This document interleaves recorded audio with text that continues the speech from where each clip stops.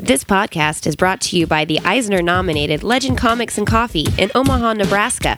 Hacha!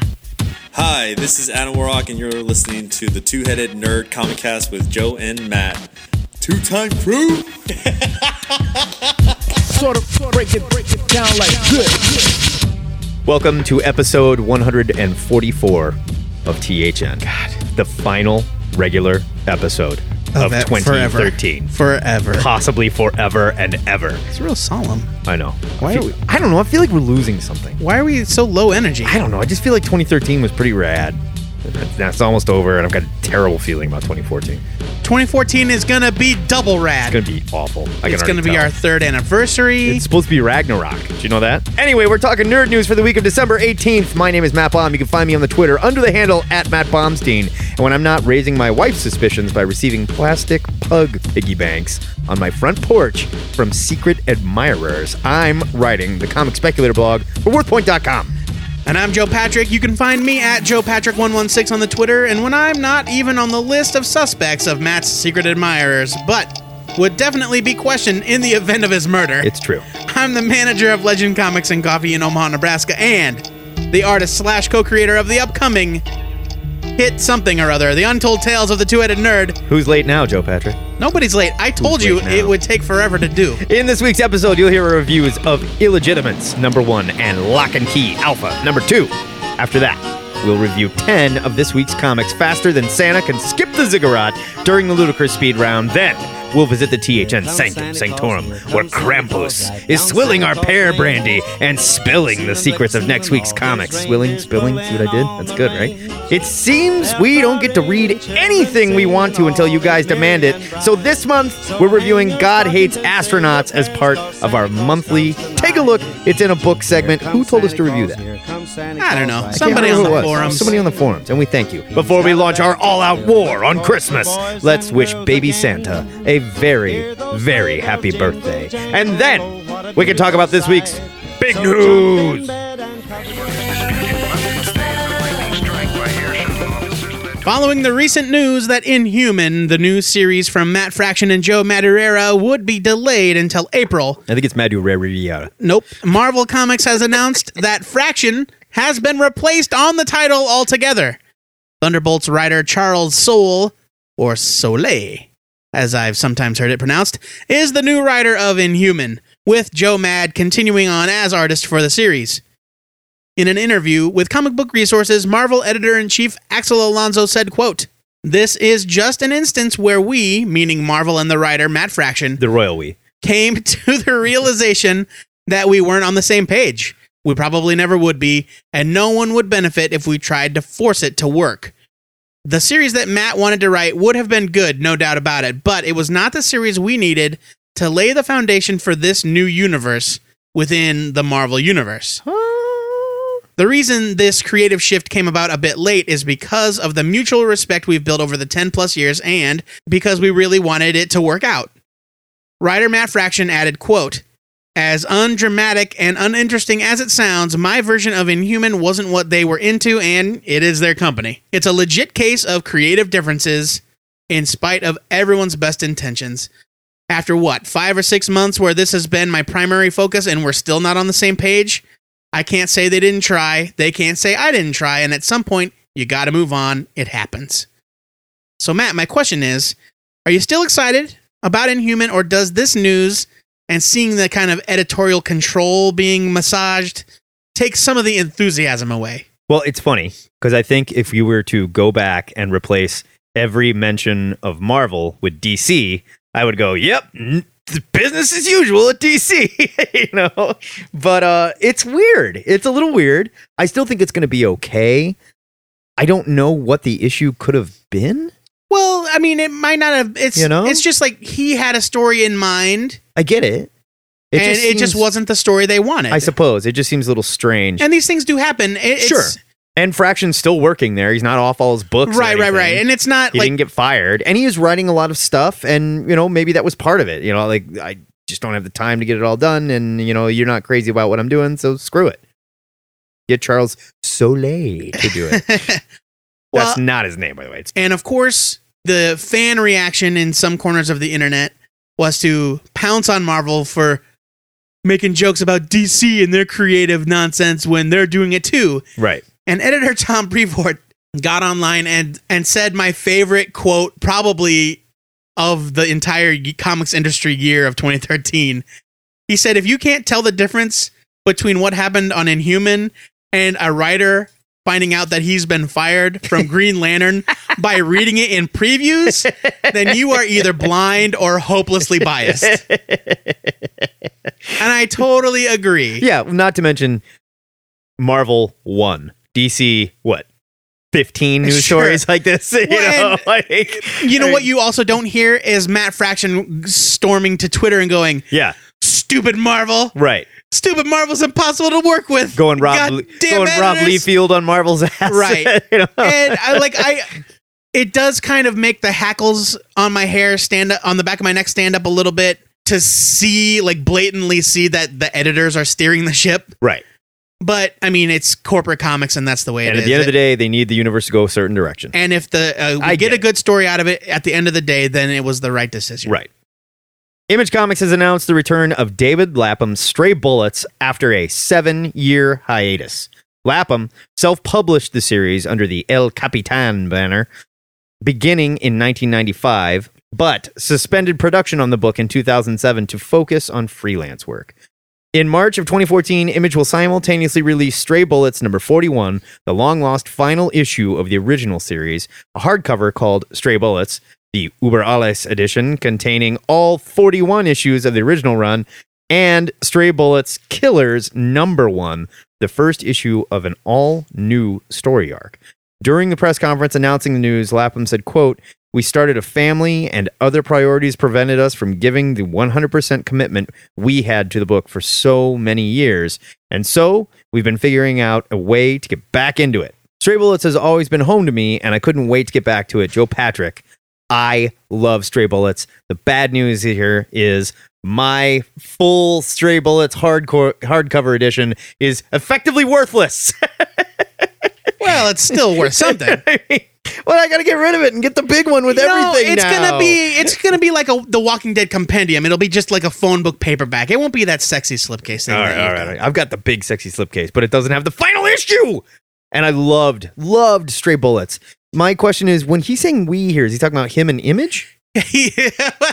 We started a family. Yeah, we came together and worked it out. Did he have sex with someone in Image? I don't know.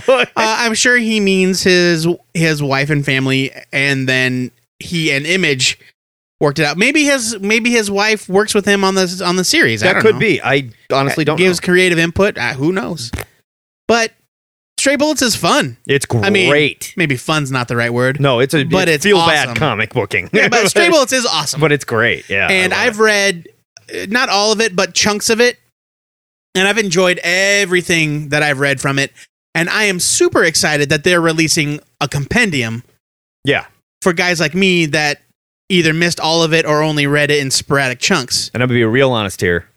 Outside of Stray Bullets, I don't think I have loved anything else that Lapham has done. I have not enjoyed anything I have Lapham has done. Some of it. I have definitely liked some of it, but not loved like Stray Bullets. This is good news. So here's to hoping he can come back strong. Let's accentuate the positive.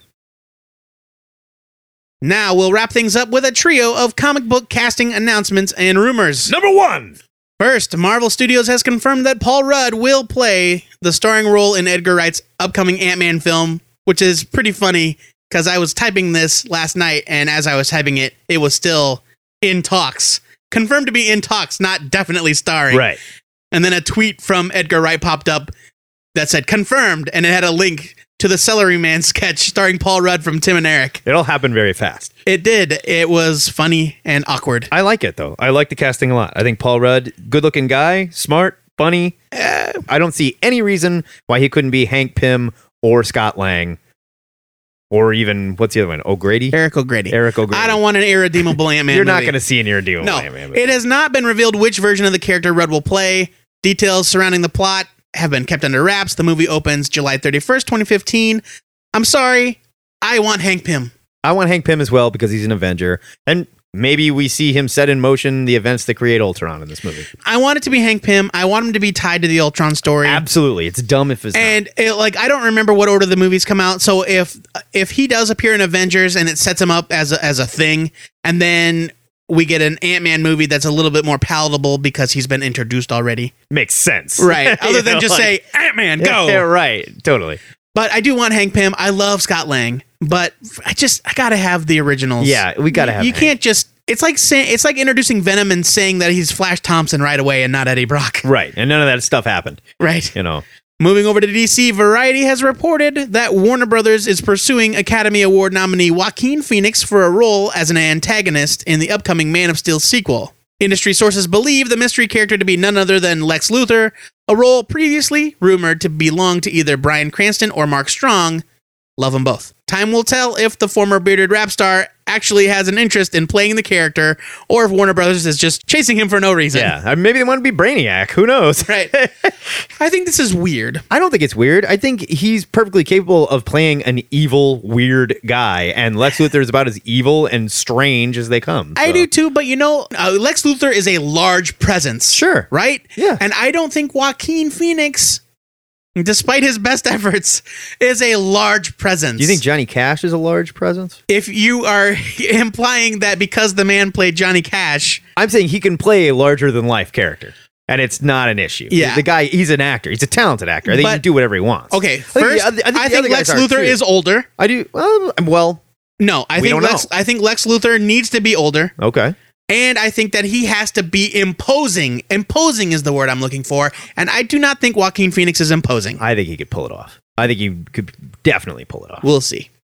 Finally, Dark Knight Rises co-star Joseph Gordon-Levitt, a.k.a. JGL, has signed on to produce and maybe even star in a big screen adaptation of Sandman, the well-known Vertigo series by Neil Gaiman. According to Deadline, Warner Brothers' go-to screenwriter David Goyer will team with Levitt on the project. This is weird. This is weirder than the Joaquin Phoenix thing. This is super weird, and I don't want The Sandman to be a movie. I want The Sandman to be a fleshed-out television series, preferably on a pay cable channel where they can do all the weird shit. And because I just don't want to see this compressed into a film. There's too much stuff. There's too big of a story, and it would not work for me. As far as Joseph Gordon-Levitt, if he's going to be in the movie, I have no problem with that. I think he's one of the most talented people working in Hollywood right now, and Joseph Gordon-Levitt can play whatever he wants. I disagree. Really? Not about Joseph Gordon-Levitt necessarily. Oh, okay. I think that unlike, we talked about this a little bit before we recorded. Mm-hmm.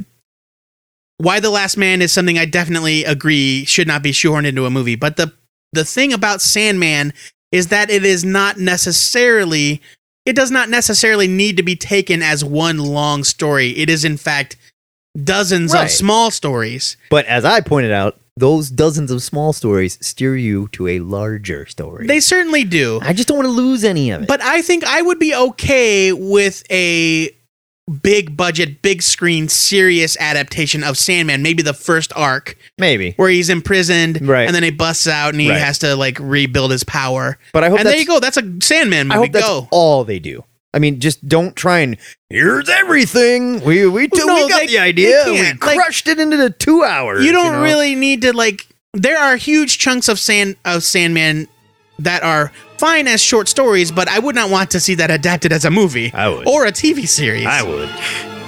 I would be more excited if they said this was coming to Showtime or HBO or something. That's the big news for this week. If you want to discuss these stories or anything you think we missed, hit us up at the THN forums, where Bryan Cranston, Mark Strong, Bruce Willis, Nick Cage, and Vin Diesel have assembled a league of extraordinary bald gentlemen to challenge Joaquin Phoenix for the role of Lex Luthor, and it is not going to be pretty. Boom. Vin Diesel. There's your Lex Luthor. Vin Diesel. In. No. What? I was joking. Every Friday, the bald as the newborn baby Joe Patrick posts the question of the week on our THN web forum, which you can find by clicking the link at twoheadednerd.com. Joe, what do we ask the listeners this week? This week's question, we want to know who you think would be the perfect film Lex Luthor. Living or dead. For the 21st century. Oh. No. I was going to say, sky's the limit. You No. can dig them up, clone them. Because the answer is Gene Hackman and go yourself otherwise. No, not for this new one. I don't Yes. think it'll work. Pick an actor currently working that you think would be a great Lex Luthor. Age appropriate. They can't be like, oh, this guy 10 years ago. Right. Nope. Well, Nope. No. If you want to say Patrick Stewart, but X-Men 3'd a little bit so that he looks young. No. No, that's terrible. And while you're at it, we want you to Dreamcast your favorite comic book movie villains. It doesn't have to be a villain that's in a movie now. No. Just say, I want to see a big screen version of the Shocker, and I think Sam Rockwell should play him. Goldberg should play it. Goldberg. Goldust. The wrestler. I think Goldust should play it.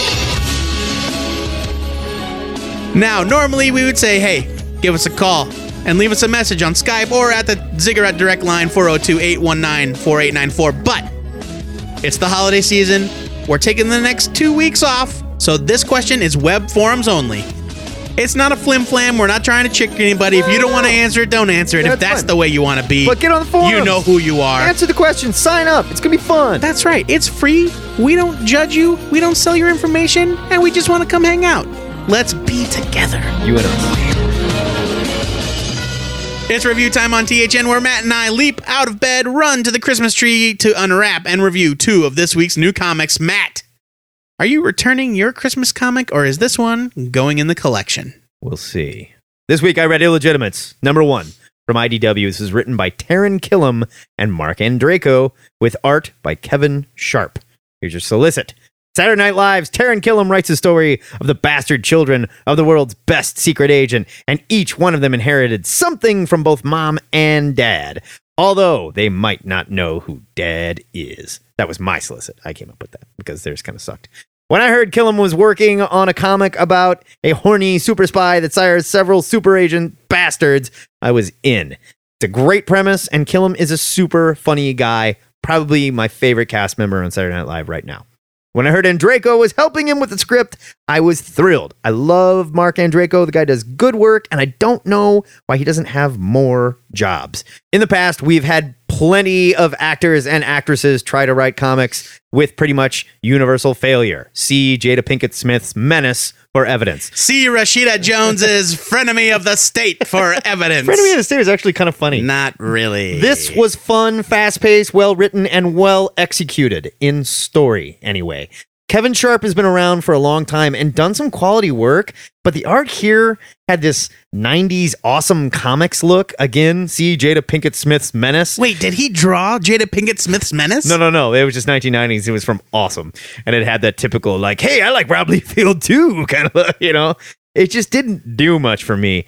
Sharp is capable and he has some good panels, but there's others that are just so stiff and borderline strange due to perspective issues. It's not good, and it took me out of the story. I hate to criticize anyone with a skill set that I don't have, but the art literally took me away from what was otherwise a clever and funny story. Like I said, this is clever, this is funny, but there's so many clever comics out there right now that are probably more worthy of your money that I can only give this a skim it. You know, I kind of disagree on the art. I mean, it's not the best art I've ever seen. No. But I didn't have any real problems with it. There was just some panels that got so weird where the guy like jumped out the window and landed like Iron Man, and like when they were like walking down the hall with the secretary and she was in front of them, then she was behind them, and then she was in front of them again. Like, what is going on, you know? Maybe she's walking faster than them. I don't know. I just noticed it. I don't like noticing it. You know Sure. what I mean? No, I understand. And I read this as a PDF provided by IDW. Okay. In our capacity as reviewers, we do get these sometimes. And Because we famous. yeah, because we famous. Yeah. Their watermark that is on the PDF. So annoying. Other companies do it too. Dark Horse does it. But this, like, they turn the opacity on the watermark down far enough that you can still see the art. Yeah. This one, the watermark was so apparent that it kind of blocked out parts of the art for me. In your face. So I am not judging the art on those merits, obviously, but I also did not notice anything that leapt out at me as problematic. Again, I understand it is kind of a throwback style, and it's not my favorite style. Yeah. But it was fine. What the draw here is the story. And the story is funny. It's very clever. And I love the idea that James Bond is just banging chicks every 5 seconds. He's a full-on sex and addict. so he's got an army of children Yeah. that have a propensity for this sort of work. And that's really clever. But this issue was all set up, I felt like. Yeah, definitely. And normally that's not fine. Normally that's fine. But when I finished it, I closed my iPad and went, that's it? Well, don't you think they kind of have to do nothing but set up for a story like this? Sure. It just, I don't know what I felt was missing. I guess I just don't know how you would write it any other way. We spent a lot of time with the dad. Right. And I loved the fact that you never saw the dad's face. Yeah. It was always obscured. Right. You know, so it could be James Bond for all we know. Until his head was exploding. Until his head exploded. So there's a lot of time spent with the dad hooking up with the moms, and I get that you need that. And then there's several pages of meeting the kids, and I get that you need that. Of course. But then it was over, and it felt abrupt. Okay. It felt abrupt to me. All right. So as a whole, like as a complete story, I bet it will read way better. But as a first issue, I am going to agree with you and give it a skim it, because I was left wanting, and not in the like, oh, I can't wait to see what happens. Right. It was in the, oh, I wish there was more to this. Yeah. Is that it? Yeah. So it's a skim it from me as well, but for slightly different reasons. Okay. Joe Patrick, you're on your own here. I have never read a single issue of Lock and Key. Tell these kids about Lock and Key Alpha #2. You diseased maniac. This book is also from IDW. It's written by Joe Hill with art by Gabriel Rodriguez. Here's your Rodriguez. Here's your solicit. I will repeat it, even though I read it last week. I was impaired. The end. A door claps softly shut. A key scrapes in the last rusted lock. It ends here. The story of the Lock children and their desperate, tragic battle with the monster set on destroying them. The past. Didn't freak me out this time. You really got me last week. Well, you were kind of hammered. Well, I was ready for it this week. Yeah, it's true. This review is going to be 100% spoiler free. Okay.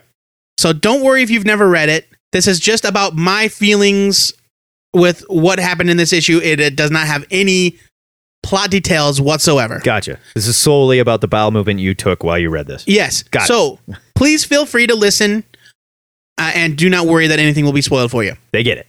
Okay. The Locke family's struggle is finally over, and that struggle has taken an enormous personal toll on all of their lives. And now, after nearly 6 years, Joe Hill and Gabriel Rodriguez bring the story of the Locke family to a close in a tremendously satisfying way. Hill touches base with most of the characters from the series, offering closure to each of their individual stories. The real stars of this issue, though, and the entirety of Lock and Key, are the Locke children, especially Tyler. The amount of depth Hill has given these characters and growth he's put them through has been a real joy to witness. In this issue, there are some moments when Hill's script gets a little too melodramatic, cheesy a little bit, and a scene dealing with the fate of a major character could have been spelled out a little bit more clearly. Those are just small gripes, though, and they did not interfere with my overall enjoyment of the issue. Hill capitalizes on moments that both stirred and broke my heart, and it's all beautifully rendered by Gabriel Rodriguez. Rodriguez impresses at every turn. The artist delivers each and every moment of excitement and emotional resonance that a grand finale like this calls for. His expressive faces and his sense of pacing and design are breathtaking. He's made me a lifelong fan through his work on this series, and on the back, there's an ad that for a series I did not know was coming. Eric Shanower, the writer that's been adapting all of the Oz books with Scotty Young at Marvel, Also did Age of Bronze. Age of Bronze. That's what I was thinking. They are doing a Little Nemo comic, Return to Slumberland, and Gabriel Rodriguez is doing the art. And I don't know if you know anything about Little Nemo, but the artist that created Little Nemo, Winsor McKay, was monstrously talented. It's one of the most beautiful comic strips ever created. The only thing I know about Little Nemo was the Super NES game. Right. It was terrible. Yeah, Little Nemo and Slumberland. I believe it was on the original NES. Yeah, I think you're right. Yeah. That's correct. So I am pumped to see Rodriguez moving from this book onto that series because it's going to be beautiful. Lock and Key Alpha number 2 is, like I said, a beautiful package. It may seem a little pricey at $7.99, but the main story is 32 pages, no ads. And they've included a fun little travelogue of the creative team's visit to the real-life town that inspired the book's setting, Lovecraft, Massachusetts. That's neat. Yeah. After all the time I've spent with these characters, I can't help but feel like something will be missing now that it's over. That, I think, is a testament to the tremendous work that these two creators and their team have produced. If you're already a fan of the series, have no fear. This is a better ending than I could have hoped for. And if you've never read the series before, what are you waiting for? How many times do we have to say it? Pick up the first volume immediately and immerse yourself in this world. Lock and Key will stand as one of my favorite stories of all time. This was a great ending. Huge buy it. Fine, I'll do it. Okay, then. There we go. New Year's resolution. I'm going to read Lock and Key this year. Hooray. Suckers walk, money talks, but it can't touch my 3-lock box. So that is a double skim it for Illegitimates number 1 and a single buy it for Lock and Key Alpha number 2. I'll give it a buy it. Huh? Why not? I'll give it a buy it. Buy it's for everybody. Hey! Of course, we want to know what you bastard children of super spies and bastard children of Stephen King thought of these comics. I don't think he's a bastard. I don't think Joe Hill's a bastard, but it was funny. So make a bunch of babies of your own and have them give us your opinions over at the This Week's Comics section of the THN forums, which you can find by clicking the forum button at twoheadednerd.com. It says forum right on it. I'm sure Joe Hill's mom is a very nice person. I'm sure she is. And he knows who she is. Right. I thought Joe was kidding when he told me how serious Christians got about this whole war on Christmas bullshit. So, when I shoulder-tackled Bill O'Reilly dressed as Santa and declared myself as Master Chief of the Xmas Rebellion on national cable news TV, I had no idea how fast the Tea Party could mobilize. So, join Joey and I as we jump through the side windows of Santa's sleigh to speed away from the mob of frothing, misinformed Christians while reviewing 10 new comics during this week's Ludicrous Speed Round. Speed, go! Teen Titans Go, number 1 from DC. Let's go. Teen Titans. I hated that show. I didn't have a whole lot of time for the Teen Titans cartoon until its recent reinvention as an over-the-top, self-aware farce. This was a great comic version of the insane show. Thought you were going to say fart. Yeah, and it somehow captures the frantic spirit of the TV version despite being made of static panels. God, you're easily amused. Still, I can absolutely understand how this wouldn't be everyone's cup of tea, so despite how much I enjoyed it, I'm giving it a skim it. Look at you. Hey. Escape from Jesus Island, number 1 from Wisdom Productions. I see what they did. They did, D-U-M-B. Hey-oh. God bless Kickstarter, but not everything crowdfunded is going to be gold. Here we see a group of animal activists sneaking up on the laboratory island of a company that clones pets. So, like, Beeps dies and I can't handle it, and they clone him for me. The animal activist people are pissed off because 1 in every 17 of these pets is a viable clone. So it takes 17 tries to get to your dog. The rest are horrible mutants and they live painfully and whatever. Turns out they're not just cloning pets, they're trying to clone Jesus too. But one of the clones is Jesus' evil brother, who apparently has magic powers. If you love Adobe Illustrator and what it can do to photographs, you might dig the art. And if you love Rob Zombie horror meets the Resident Evil movies, then you will love this. I'm giving it a skim it because you can tell the creators worked very hard on this issue. It is quality, it's just not for me. Skim it. Thunderbolts Annual, number 1 from Marvel. Ben Acker and Ben Blacker, the writers behind the recent Deadpool Annual, are back. So I checked this out hoping for a repeat performance. What I found was a story about the Thunderbolts being sent to assassinate a rogue Doctor Strange. Not quite as enjoyable as the Deadpool issue, but kind of fun nonetheless. Still, it feels like pretty disposable stuff, and the story actually reinforces that feeling at every turn. Skim it. Ghost, number 1 from Dark Horse. Kelly Sue DeConnick brings the sexy Ghost back to the Dark Horse U and does it with a great premise. This time, Ghost is a demon hunter trying to figure out who she was before she died with the help of 2 living roommates. Artist Chris Sabella is awesome here, and his demon designs are flat out disturbing. It's a great story, great premise, great art. My one complaint would be that if you just pick this up as a number 1, you might be a little lost because it definitely leaps right into it and it spins right out of that series. Regardless, giving it a buy it. Great art, great story. Love Kelly Sue DeConnick. The Midas Flesh, number 1 from Boom. This book wasn't on my radar at all, but it turned out to be a really pleasant surprise.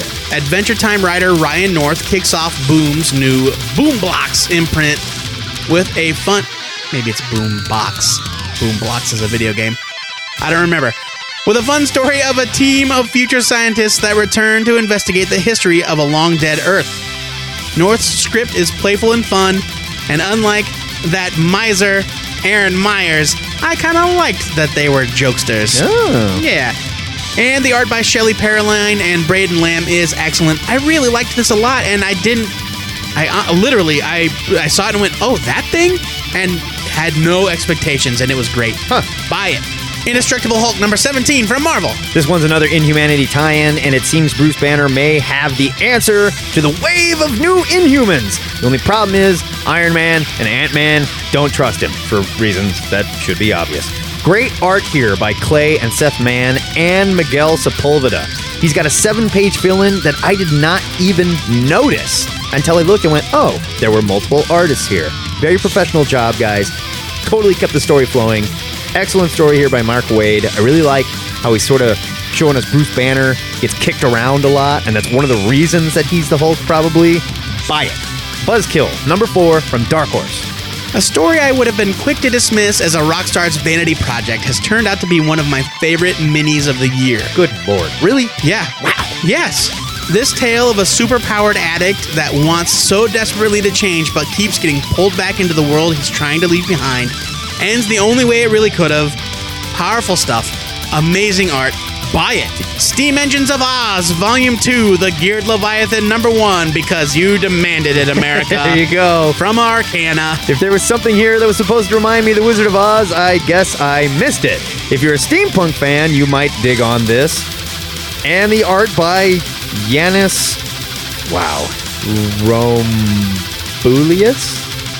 Sure. Royumbulius? I don't know. Was good. It was really good. Yanis Rumbubilis. He's just good. He's good at his job.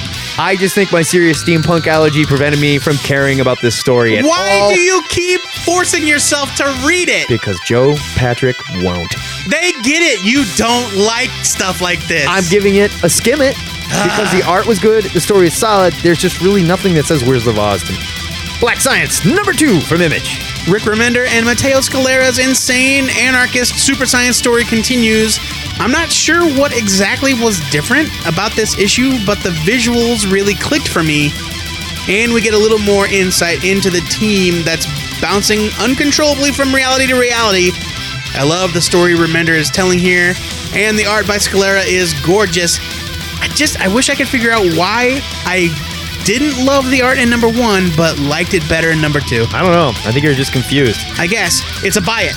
Sinister Dexter, number 1 from IDW. Sinister Dexter makes its U.S. debut spinning out of the pages of 2000 AD. This one is written by Dan Abnett, who Joe and I both love, and he does a really good job here writing a near-future British sci-fi comedy that pretty much appeals to anybody, I think. It was fun. There's lots of boobs. It's definitely adult. Both characters are witty, well-written. They are gunhawks, not cops like I thought they were. Gunhawks are kind of like mercenaries, bad news, bounty hunters, bounty hunter type guys. This is a fun read, and I think I'm going to pick up more. You know what? The more I read of 2000 AD, the more I like it. I think there's something wrong with me. Buy it.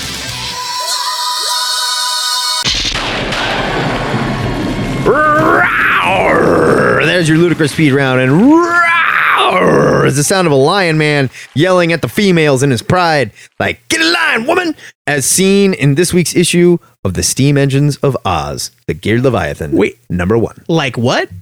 Get in line, woman! Okay. So maybe we weren't the best behaved boys on Santa's list this year. Maybe he didn't bring us crap and instead sent his mean, ugly demon of a brother, Krampus, to crap in our stockings.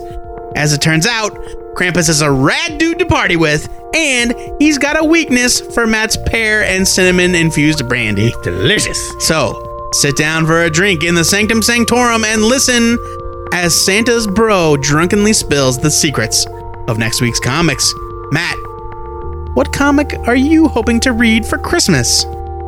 I am actually excited for Origin 2. Number 1, this is written by Kieran Gillen with art by Adam Kubert. Here's your solicit.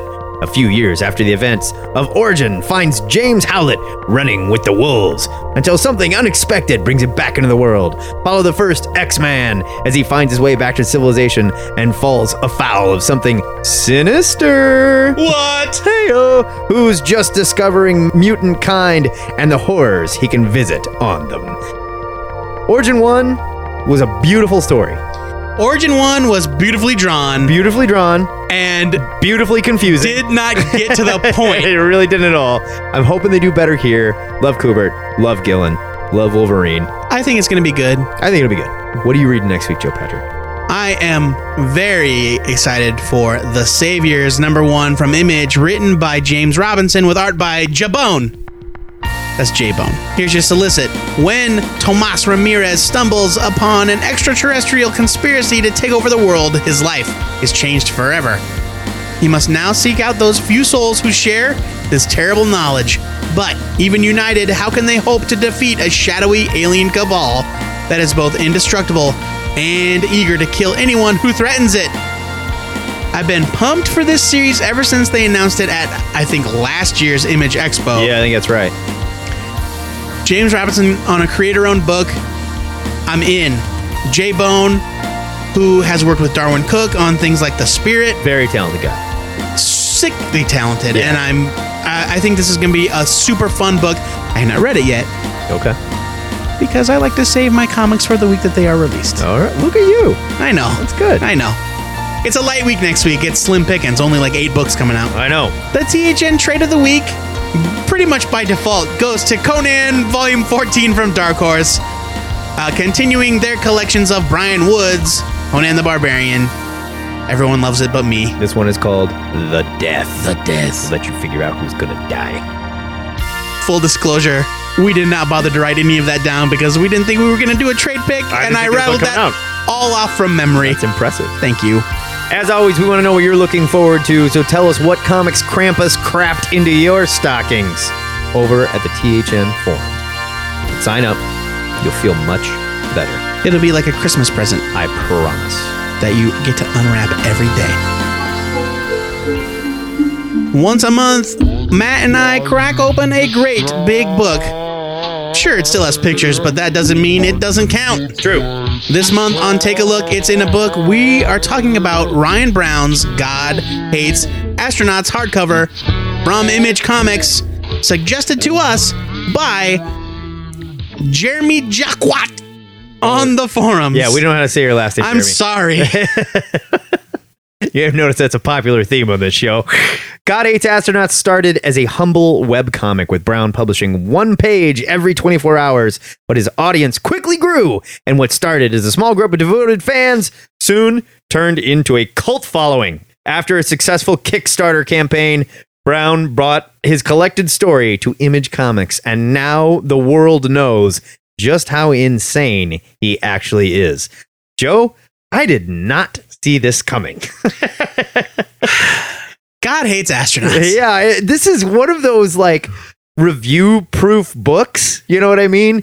Because it's fun, it's well done, it's well executed, the art is good, but the story is so wacky and so out of control. Let's nuts. Let's back it up. All right. So God Hates Astronauts, the quote-unquote story of God Hates Astronauts is loosely centered on a superhero team called the Power Persons 5. And they are bad people. Well, okay. They are in part, like some of them are comic book tropes, like Cosmic Avenger. Yeah. sort of thing. But then some of them defy description. Like one of them is called Anti-Mugger, and he's just a dude in a Speedo that hates muggers. He's Batman. Except he's not. But he's an exceptionally focused Batman. Right. It'd be like if Batman only fought carjackers. There's another woman on the team called The Impossible, who is a woman in a standard superhero costume, but she's wearing a mask that's upside down so that her face, like, she looks like she's standing on her head. Or her face is actually upside down. I wasn't gonna try to think about that. And her power literally is to, like, do the impossible. So yeah. If you have both of her arms, like if you have grabbed onto both of her arms, a third arm will come from nowhere and punch you. Right. She's the Scarlet Witch of the team. Sort of, right. You're right. They are fighting their arch nemesis, Jay Sullivan, right? Is his name? John Sullivan? John Sullivan, yes. John L. Sullivan, World Heavyweight Champ, 1882 to 1892. Pugilist extraordinaire. So he's like one of those bully, like old-timey boxer guys. And he's got an army of sentient bears that fight. They might somewhat sentient. No, they're sentient because later in the story they teach themselves magic. Oh yes, that's right. Okay, so already it's gone off the rails. Yeah, this moves at the speed of like Axe Cop. Right. How okay. You have to think of it. And the difference is, Axe Cop comes from the brain of a 5-year-old child. Right. And this comes from the brain of a 30-year-old stoner. Certainly impaired by something. Yes. Stream of consciousness ramblings of an adult man. Right. And that is not to take anything away from it because it is super bonkers in a really fun way. And there's so much recognizable stuff that you've seen, like pulled from comics that you love. Oh yeah, it's very referential. Yeah, and definitely. It's referential humor utilized very well. And it's the sort of thing where, they're fighting and the sound effects are so somebody gets like kneed in the crotch and the sound effect is Blagojevich. Yeah. Which really made me laugh. It's ridiculous. And so without going any further into the story, because there's no point of describing the story, just know that the story doesn't really matter. No. It starts at point A and ends up at point 11D. Right. It does not follow a linear path. It is a moment to moment humor book, and there's no rules. There's just absolutely no rules. There are no rules. We meet what's this star guy's name? Starfighter, yeah. Starfighter is sort of like your main character, and he's a complete self-absorbed he's a real asshole. D-bag. And like on page 3, this is not a spoiler, on page 3, it's page 14. Pardon me. John Sullivan. John Sullivan beats his head into a gigantic bag of blood and guts. Blood and pus. And because Starfighter is immortal, his head just chills out like that. And it doesn't hurt that bad, but it's also never going to heal. And it just inflates and turns into this giant, like a sack, swollen sack until it gets so bad that it pops in a fight with another character, and I'm not going to tell you how, but he ends up having a ghost cow head. Yeah, and that's on the cover. You see the guy with the ghost cow head, that's who we're talking about. That's Starfighter. This is the speed at which this story moves. That's the thing. Like it's very inventive. It definitely. And the references, the referential humor, I really like referential humor when it's done well. And I understand like it gets super old. Right. In like Family Guy's been on the air for, I don't know, 11 billion years. Well, to be fair, it came back. Oh, right. But its entire existence is built on, hey, remember that thing that happened on that show you watched when you were 8. Right. And this is sort of like that, but in a much more subtle way. Like, it's masterfully done. There's a character named Gnarled Winslow, who is literally Carl Winslow from Family Matters with bare arms. And his wife is Harriet, and he is a disgraced cop that accidentally murdered Steve Urkel. So just even like talking about it again, right. Like I was laughing out loud. Whereas something like Family Guy, Family Guy gets most of its traction by reminding you how much you enjoyed something else. Right. God Hates Astronauts takes that something else and does something totally with it. It makes it's referential humor, but it takes the reference and doesn't just like move it to its most logical point, takes it to a completely ridiculous, like Monty Python level of humor. I mean, this is amazing stuff. The art is good. Ryan Brown has gone on to do professional work. He's drawing Bedlam right now for Image, which is beautiful. But the art here takes a leap. Like they talk about it in the back matter all through the book. Really, he mentions how he was self-publishing, and then he had a hiatus, and then he finally got around to putting on a second issue, and he only was able to make 50 copies. Right. And then he got it into the hands of Chris Burnham, who said, "This is f***ing crazy. You need to go talk to somebody at Image or put it online." And so he reprinted it and moved a few more copies. And so huge lengths of time between issues. And so the art doesn't just improve slightly, it improves by leaps and bounds. Yeah. Which, whatever. It's fun with the story because you can see, like, this starts at his humble beginnings where he's like, screw it, I'm going to make a comic. I don't care. I'm going to do whatever I want in it. And you can tell he was rushing them out, and he got better and better, and the storytelling gets better. And by the end, his wit, his humor is razor sharp. And his art has improved so much. I mean, this is just a fun journey.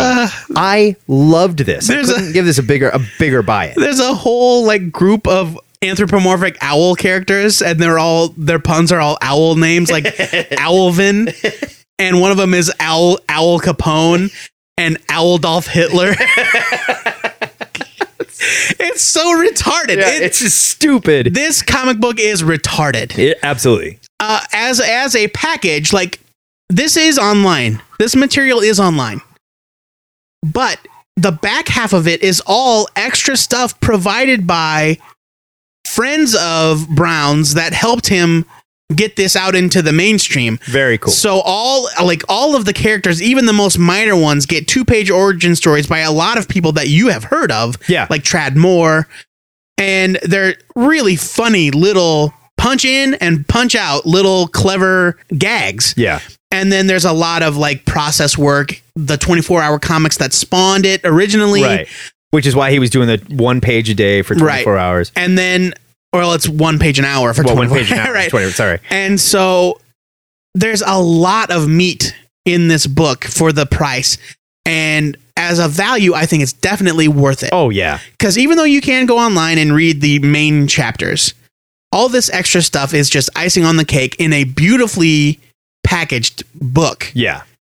And Ryan Brown needs to be living comfortably. He's a genius. I'm giving this a buy it.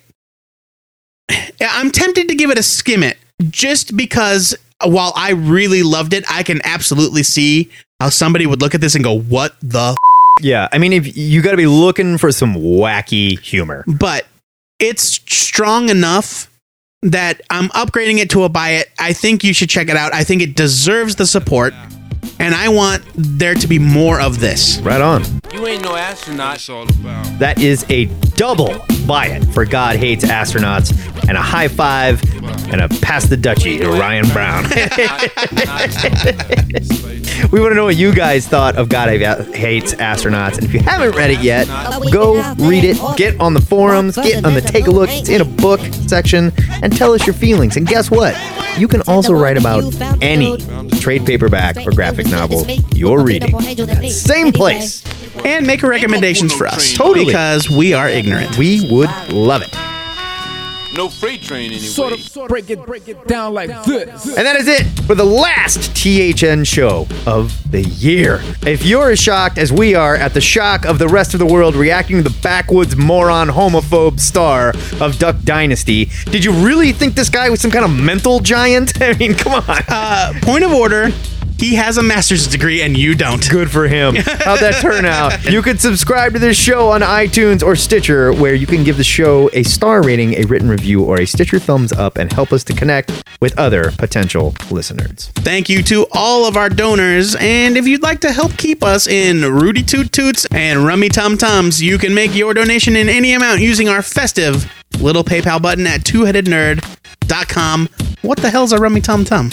From Santa Claus is coming to town? Yeah. That's what he's bringing you. Rudy Toot Toots and Rummy Tum Tums. Wow. I don't know. I've never sang past the first verse, I guess. I don't know what the hell it means. While you're there, you can find links to our Twitter feed at twoheadednerd, our email, twoheadednerd@gmail.com, our YouTube channel where nothing cool happens, THN Comicast, our Skype handle, which is Two-Headed Nerd, all one word, and our direct phone number, 402-819-4894. Using this myriad of resources, you can send/call us with your Ask a Nerd questions, or defend your questionable nerd tastes in our Defenders Forum, or ask the comic pushers what you should be reading, or you can ask us to review your self-published comic, be it printed, digital, whatever. Remember to follow us on Twitter and like our Facebook page if you want to get in on the question of the week discussion. As we said, get to those forums. If you want to hear our answers along with your own written responses, we will be there on the forums to answer this week's question. If you want to hear audio responses to the question of the week, be sure to check out the Two-Headed Nerd Answer of the Week podcast, on hiatus for now, but there are past episodes that you can go check out if you've never heard them. And it'll be back. It is a wacky time. It'll be back and better than ever in 2014. There you go. If you already subscribed to this show, you don't need to do nothing. It will just magically show up in your stocking like a Christmas present from Santa.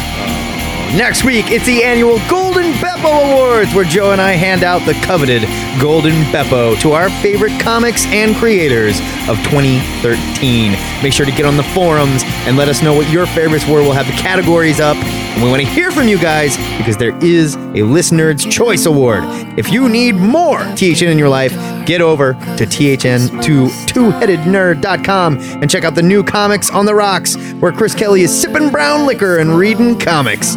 Our weekly shout out this week goes to DC Comics, who acquired Al Plastino's Superman JFK art pages and donated them to the JFK Memorial Library, honoring one of the late artist's final requests.